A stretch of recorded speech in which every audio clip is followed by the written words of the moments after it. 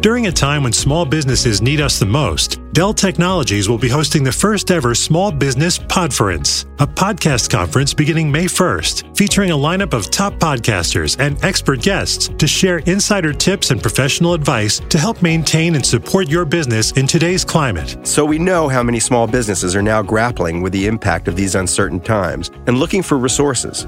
But a lot of the conferences where people trade ideas, those are canceled right now. So Dell Technologies has organized something they're calling a Podference for small business owners, like a virtual conference to share advice and some inspiration.